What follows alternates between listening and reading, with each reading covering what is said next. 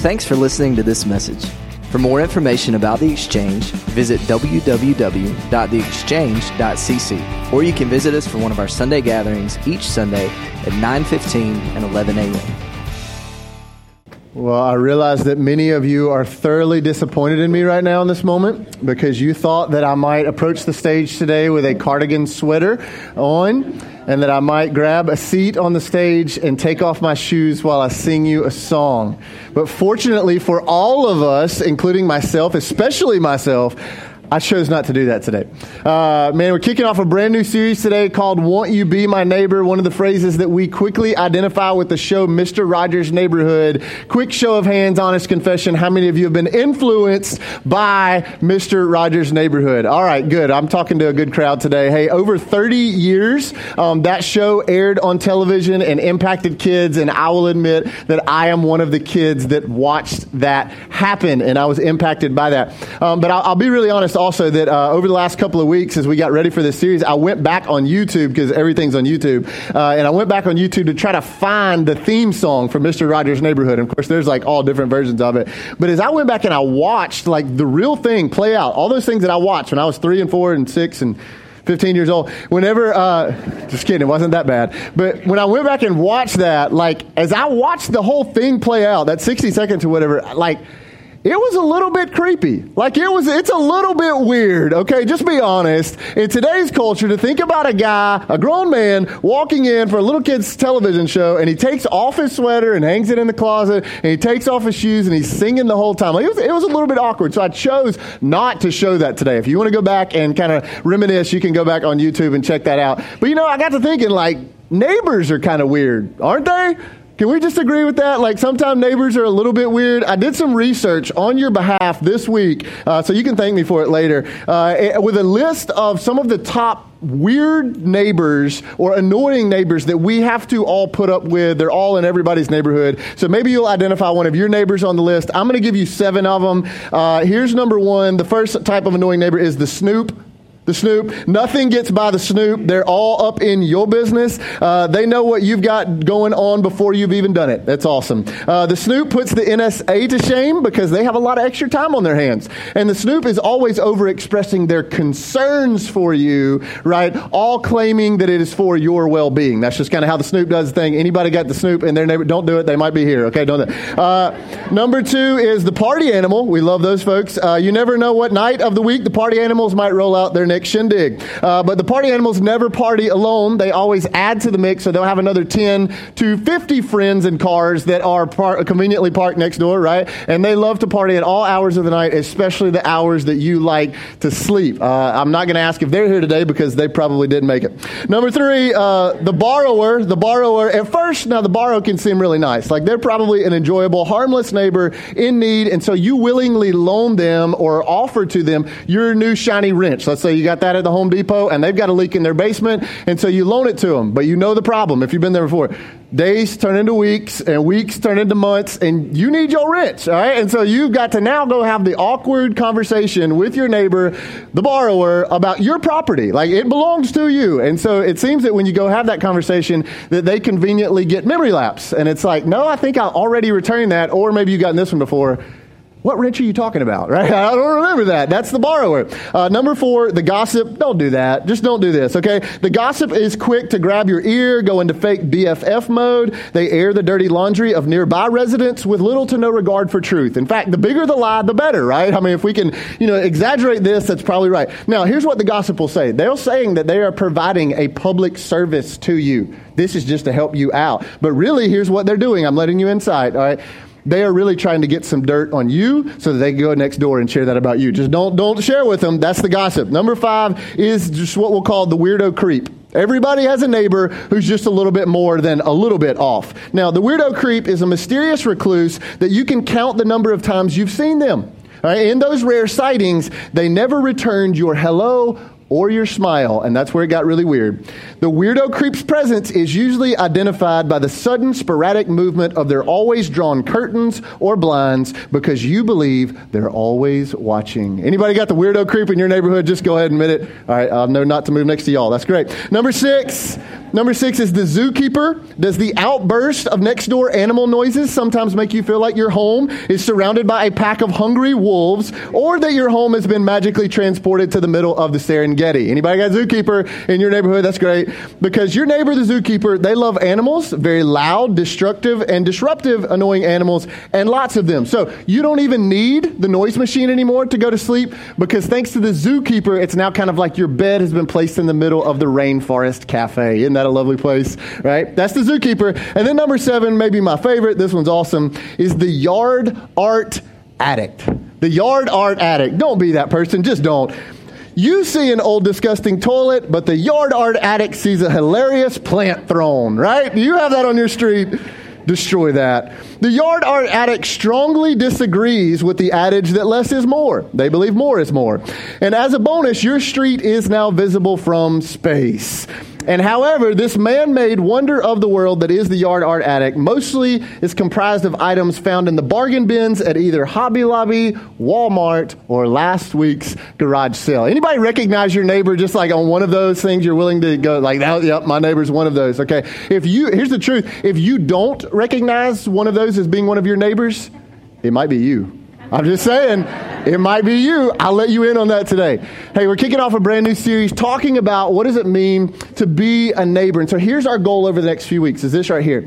We want to talk about what does it look like for us to personally, and also for us corporately as a spiritual house, a spiritual family, to be a neighbor to the world and the community around us. So if you got a copy of Scripture, go to Luke chapter 10. In the New Testament, Luke chapter 10, and if you're brand new to us, we put the verses up on the screen behind me just for you to track along with where we will be. Now, as you go to Luke chapter 10, you're going to find probably a pretty familiar story with most of you. You're going to recognize that. But here's what I think we're going to see today. We're going to see some truths about what does it mean not only to be a good neighbor, but what does it mean to be a good follower of Jesus? That's the greatest call out of today. And so we're going to look at this story in Luke chapter 10. And let's pick up in verse 25. And we'll see what happens. It says, on one occasion, an expert in the law stood up to test Jesus.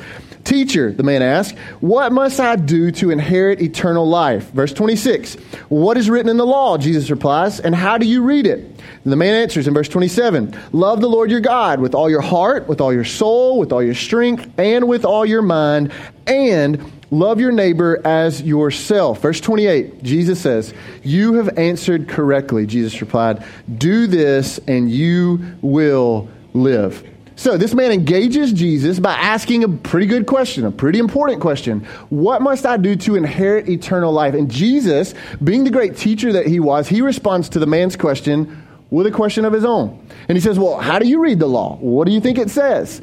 And the man responds back and he says, well, it says to love the Lord your God with all your heart, with all your soul, with all your mind, and with all your strength. Oh, yeah. And it says to love your neighbor as yourself. Now, we got to set something really clear at the forefront of today and this series, is that we don't earn our way into salvation. What Jesus is not saying is he's not saying, hey, cut your neighbor's grass or pick up their newspaper for a month and all of a sudden eternal life is yours. That's not what Jesus is saying.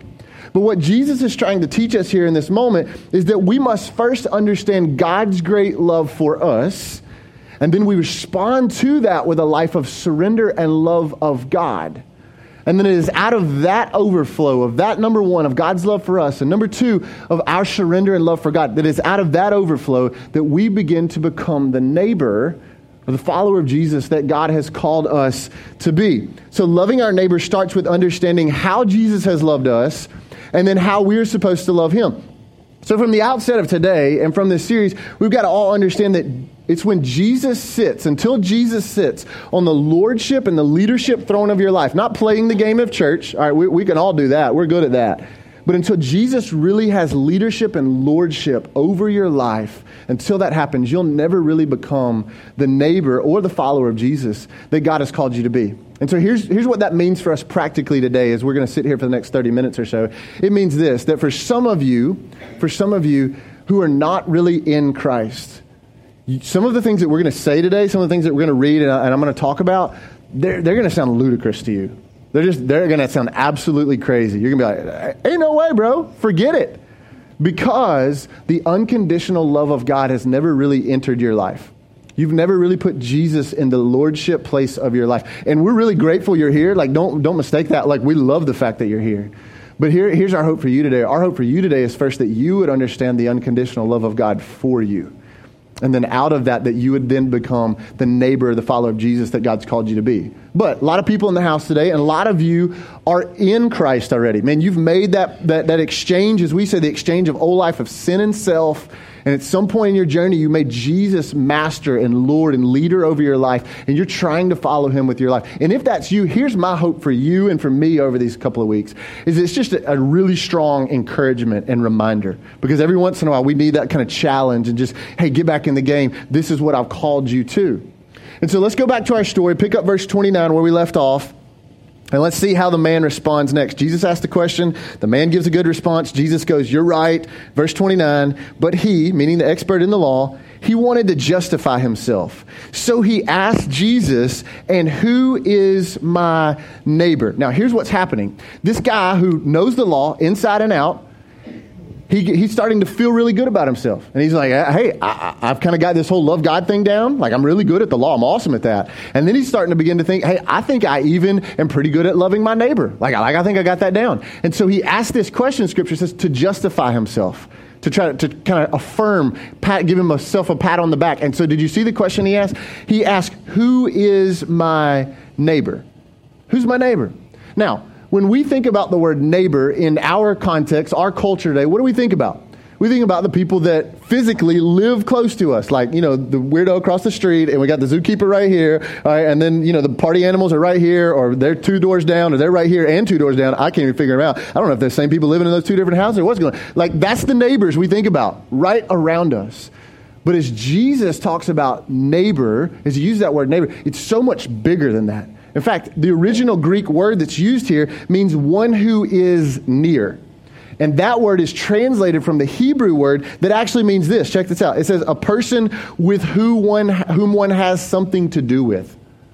So here's what that means for us today, practically 2017, is that whether you live in a heavily populated neighborhood with a whole bunch of people and they all walk along the sidewalks and walk their dogs every night, whether you live in that neighborhood or whether you rolled in today from like your house out in the country and you can't see houses for miles, even in the broad daylight, we've all been called to be a neighbor. We all have that calling on our life to be a neighbor in your school, in your neighborhood, at your apartment complex, in your workplace, on your job site, on your ball team, and whatever social circle God's put you in. All of us today, none of us can escape the calling that God has put in front of us to be a neighbor to the world around us. And so here's my challenge. Here's the hope. Quite honestly, I'm just going to be upfront with you. Here's my challenge out of today and out of these 2 weeks together. It's for all of us to be open to be a neighbor to whoever God's called us to. And so here's what I want you to ponder over the next little bit. If you get anything out of this, I want you to think, and maybe God's already kind of put that person in front of you right now.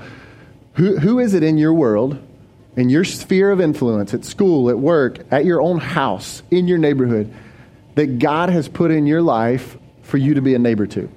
Who is that?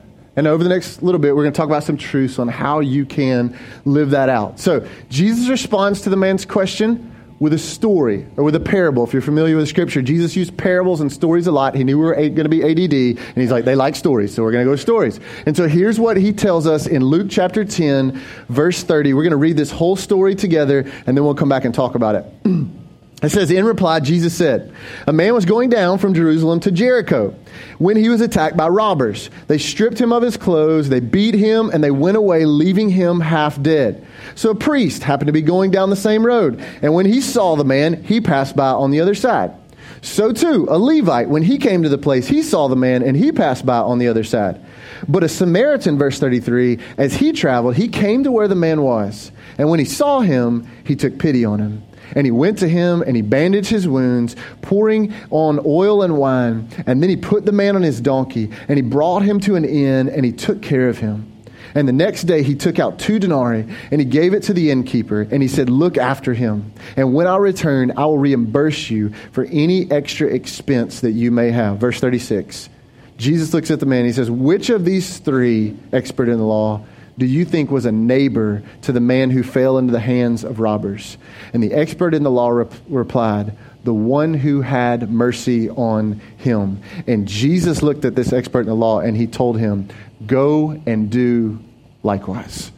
Go and do likewise. So we see in this story three pretty clear approaches to what does it mean to neighbor the world around us. And not only do I want us to think about it in the context of this story, but I want them to apply them and attach them to our life today, 2017, and your world and where you are.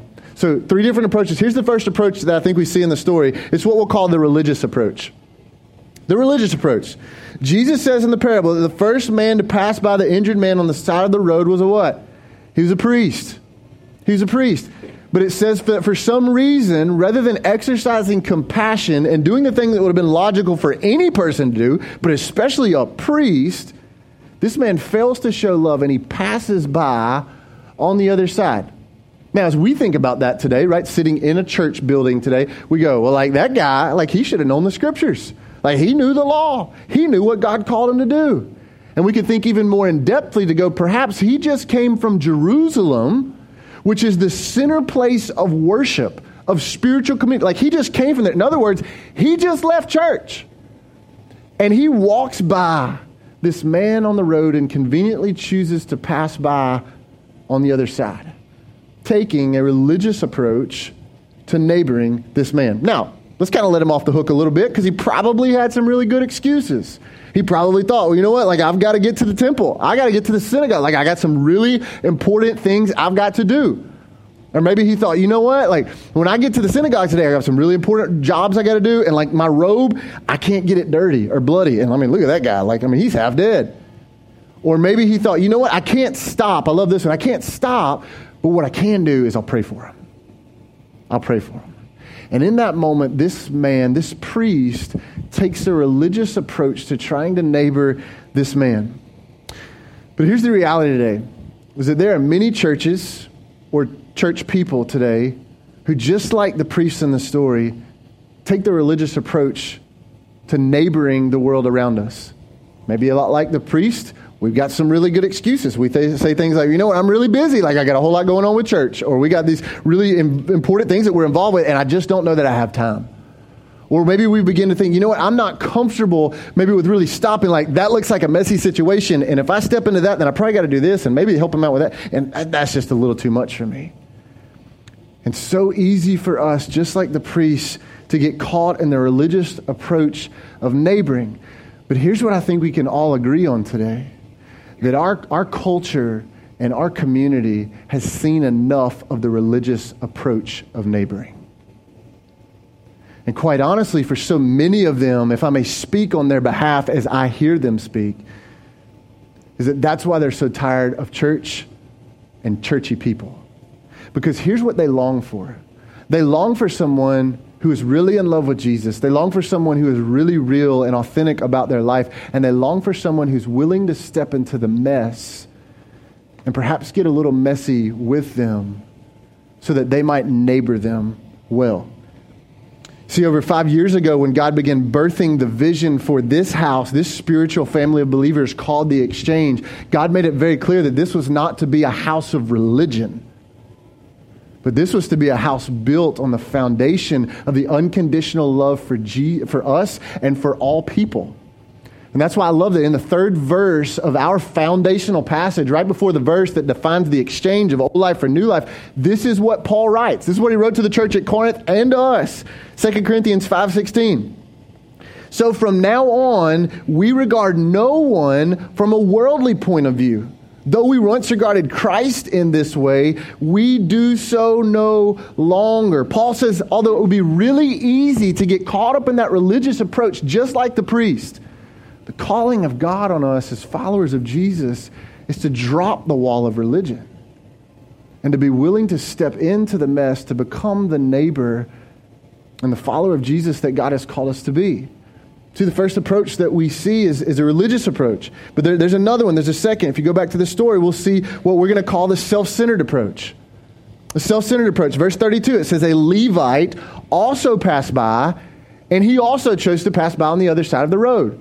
Now, if you know anything about Scripture, you understand anything about the New Testament, you realize a Levite was also known in this day as a religious leader, as a religious helper. Now, he wasn't on the level of the priest, but he helped out at the synagogue. He helped out at the temple to execute the duties for worship and for church. He was a church helper. But in this moment, what it says is that he follows the lead of the priest.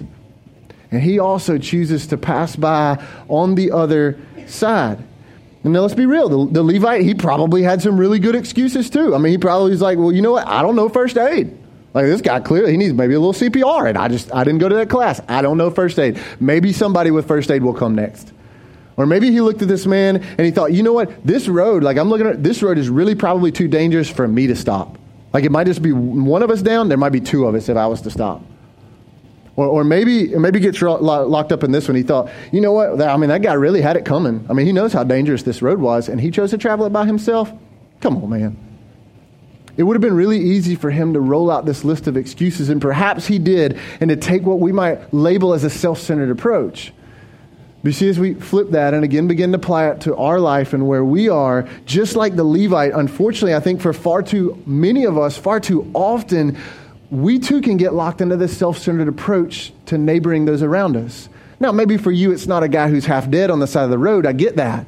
But maybe for you, maybe it's a classmate or a teammate that just, let's be honest, no one wants to hang out with them. Nobody ever really talks to them. They just don't gel with the rest of us. Or maybe those of you in the business world or on the job site, maybe it's a coworker that just doesn't click with the rest of the group at the office or on the job site. And it's like, you know what? They're there, but like, they're just not one of us. Or maybe it's even this real. Maybe for some of you, it's somebody within your own family. And everybody knows. I mean, it's just known. Like, they're kind of the outcast of the family.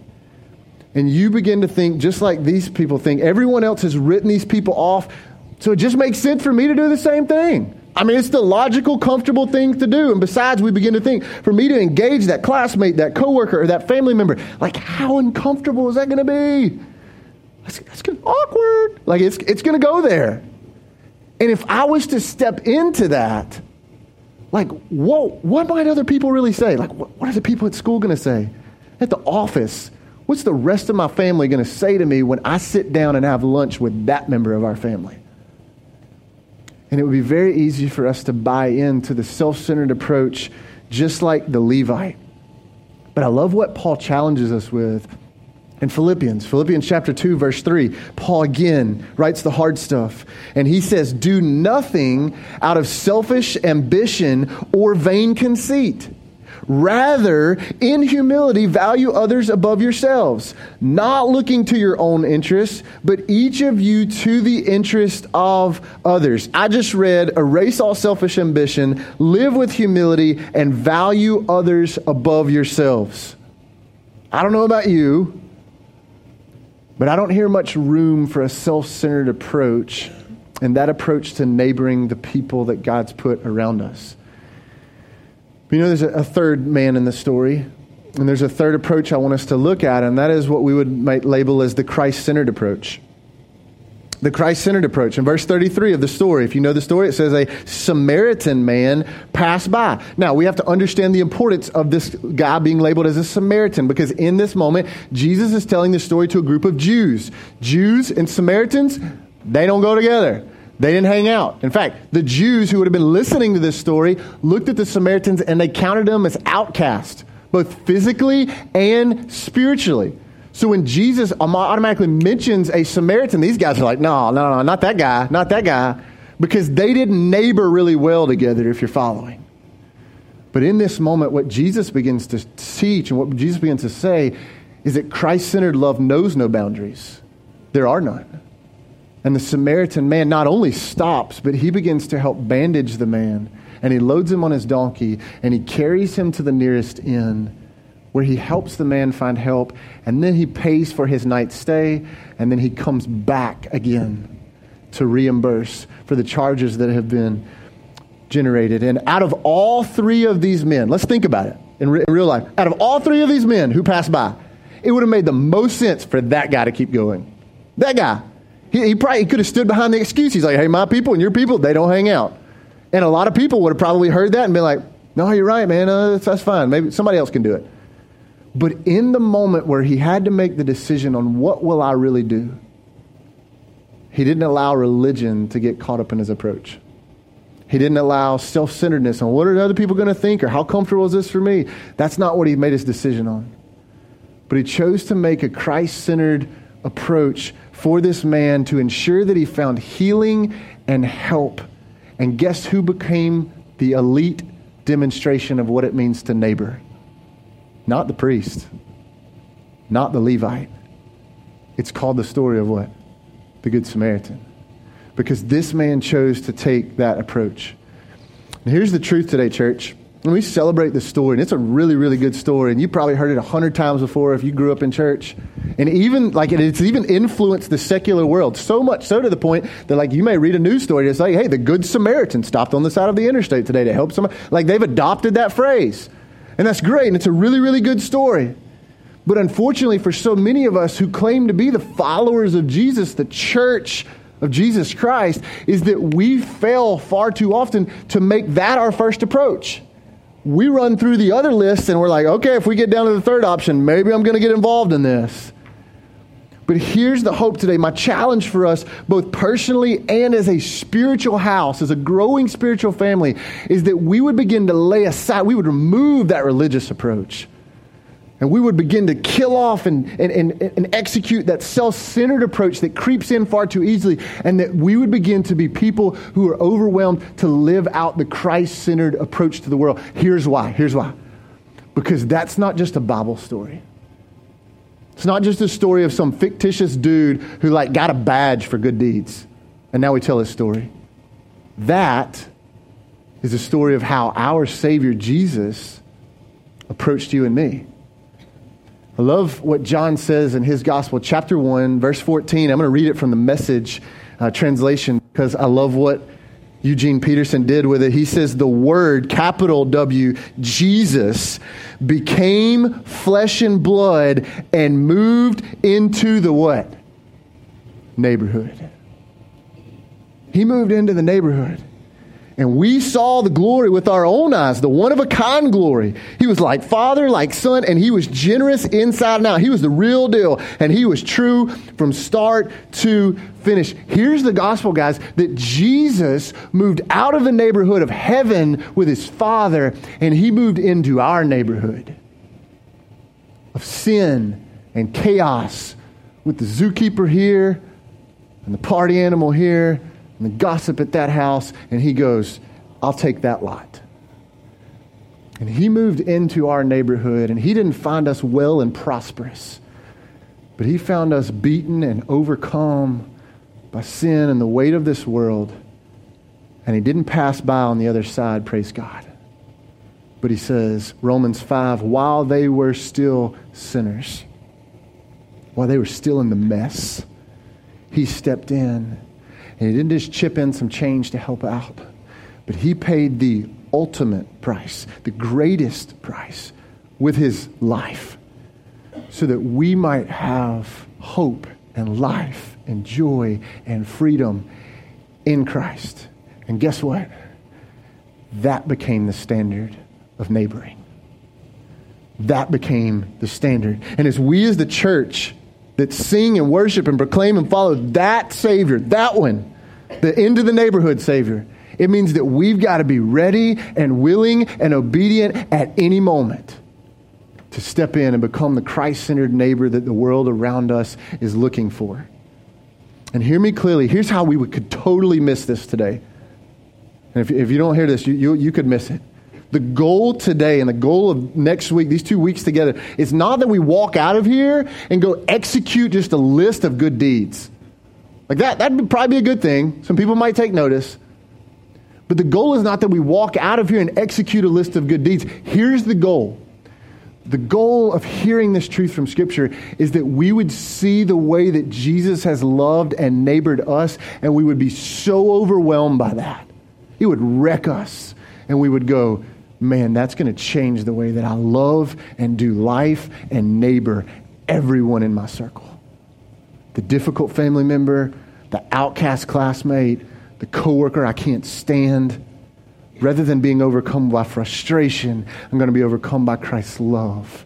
Rather than being overcome by annoyance, I'm going to be overcome by Christ's love.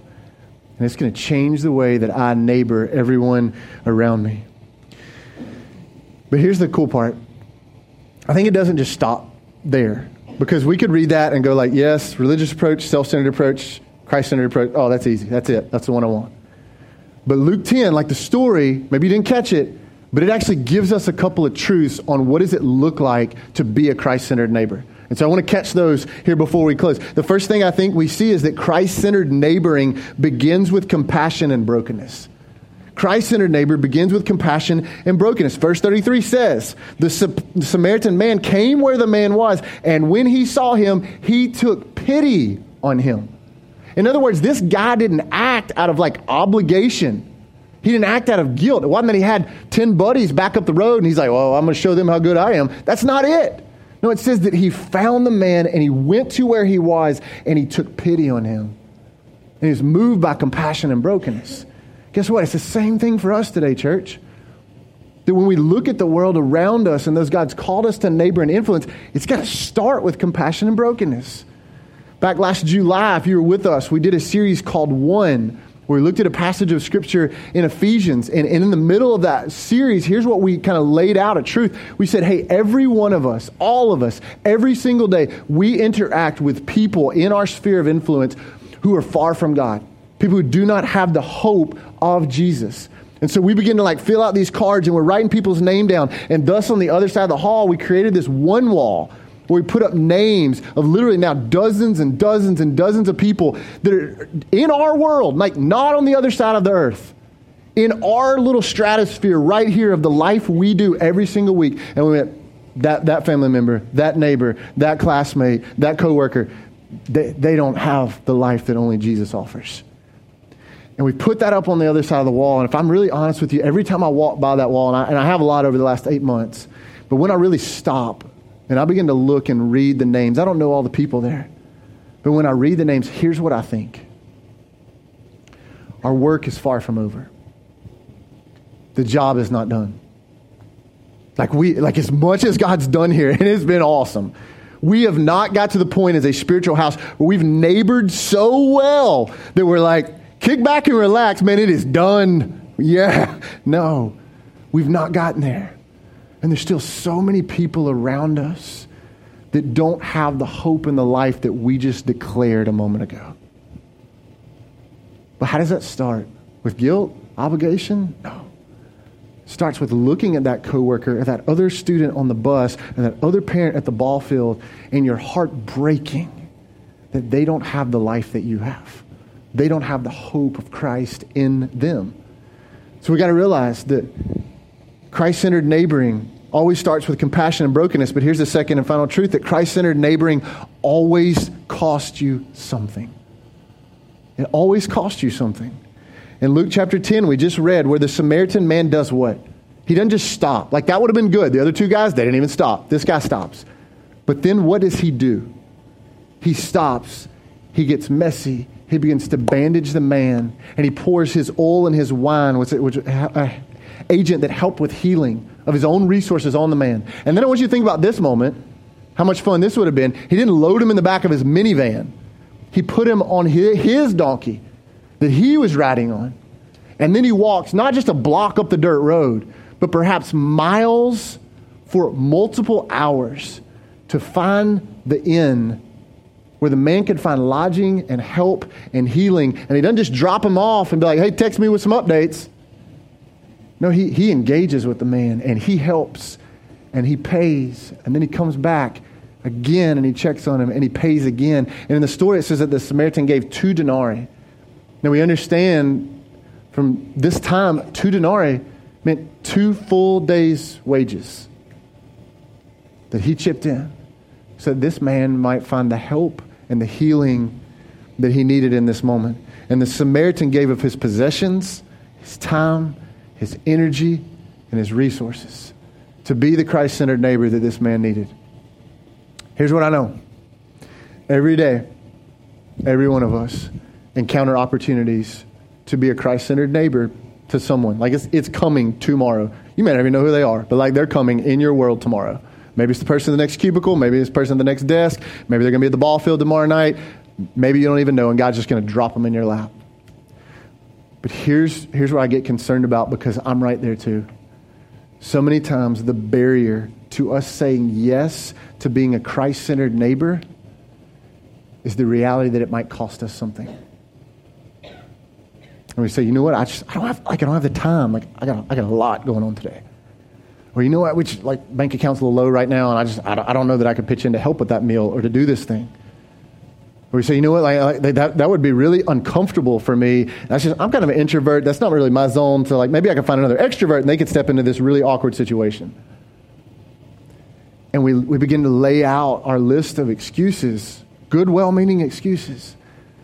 But perhaps as you think about it in that moment, maybe we're missing the very divine opportunities that God puts in your path, your circle, your neighborhood, for you to have an eternal influence and impact on the world around you. This week, I had breakfast with a man, I don't know, probably in his early 40s. And he's a husband, he's a father of 3 kids.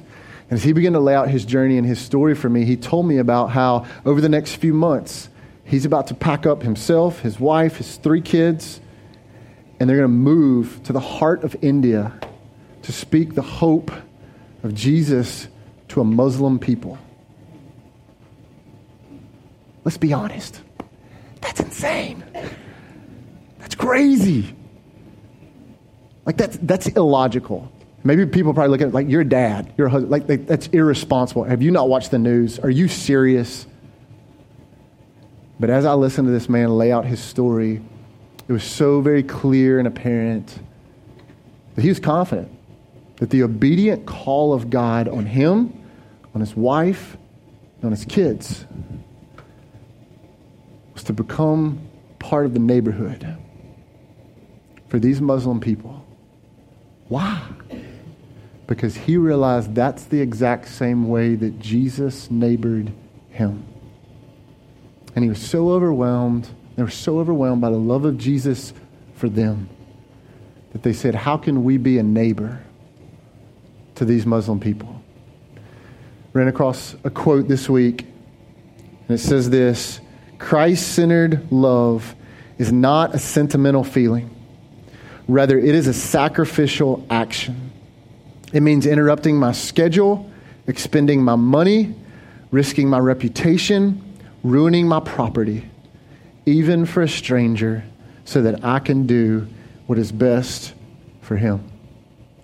See, I think when we fully recognize, like not only just kind of play the game, but when we really begin to be gripped and wrecked by the greatness of God's love for us and the price that Jesus paid to love and neighbor us, we will realize there is no price too great for us to pay, for us to love and neighbor the world around us. And see, the greatest question of the story was not what the expert in the law laid out. Like, he thought he got Jesus. He's like, man, I got number 1 right, I got number 2 right. Let me just kind of throw that little affirmation in there, get a little pat on the back. I'm the man. And the greatest question was not, Jesus, who's my neighbor? But Jesus flips the whole script. And the greatest question becomes, whose neighbor are you? And it became very personal. And see, I think as the church today, built on the foundation, like the reason we exist, the reason we can sing Christ is enough, the reason we sing at the cross is where hope is found. As the church built on the foundation of the unconditional love of Jesus, our response today to that cannot be the religious approach. Self-centered approach won't work, but it must be the Christ-centered approach to look at our neighborhood, our circle of influence, and to offer that invitation with love, with grace. Won't you be my neighbor? Thanks again for listening to this message. For more information about The Exchange, or to find out how you can connect with or support what God is doing, visit www.theexchange.cc. Now go, be the church, and give life.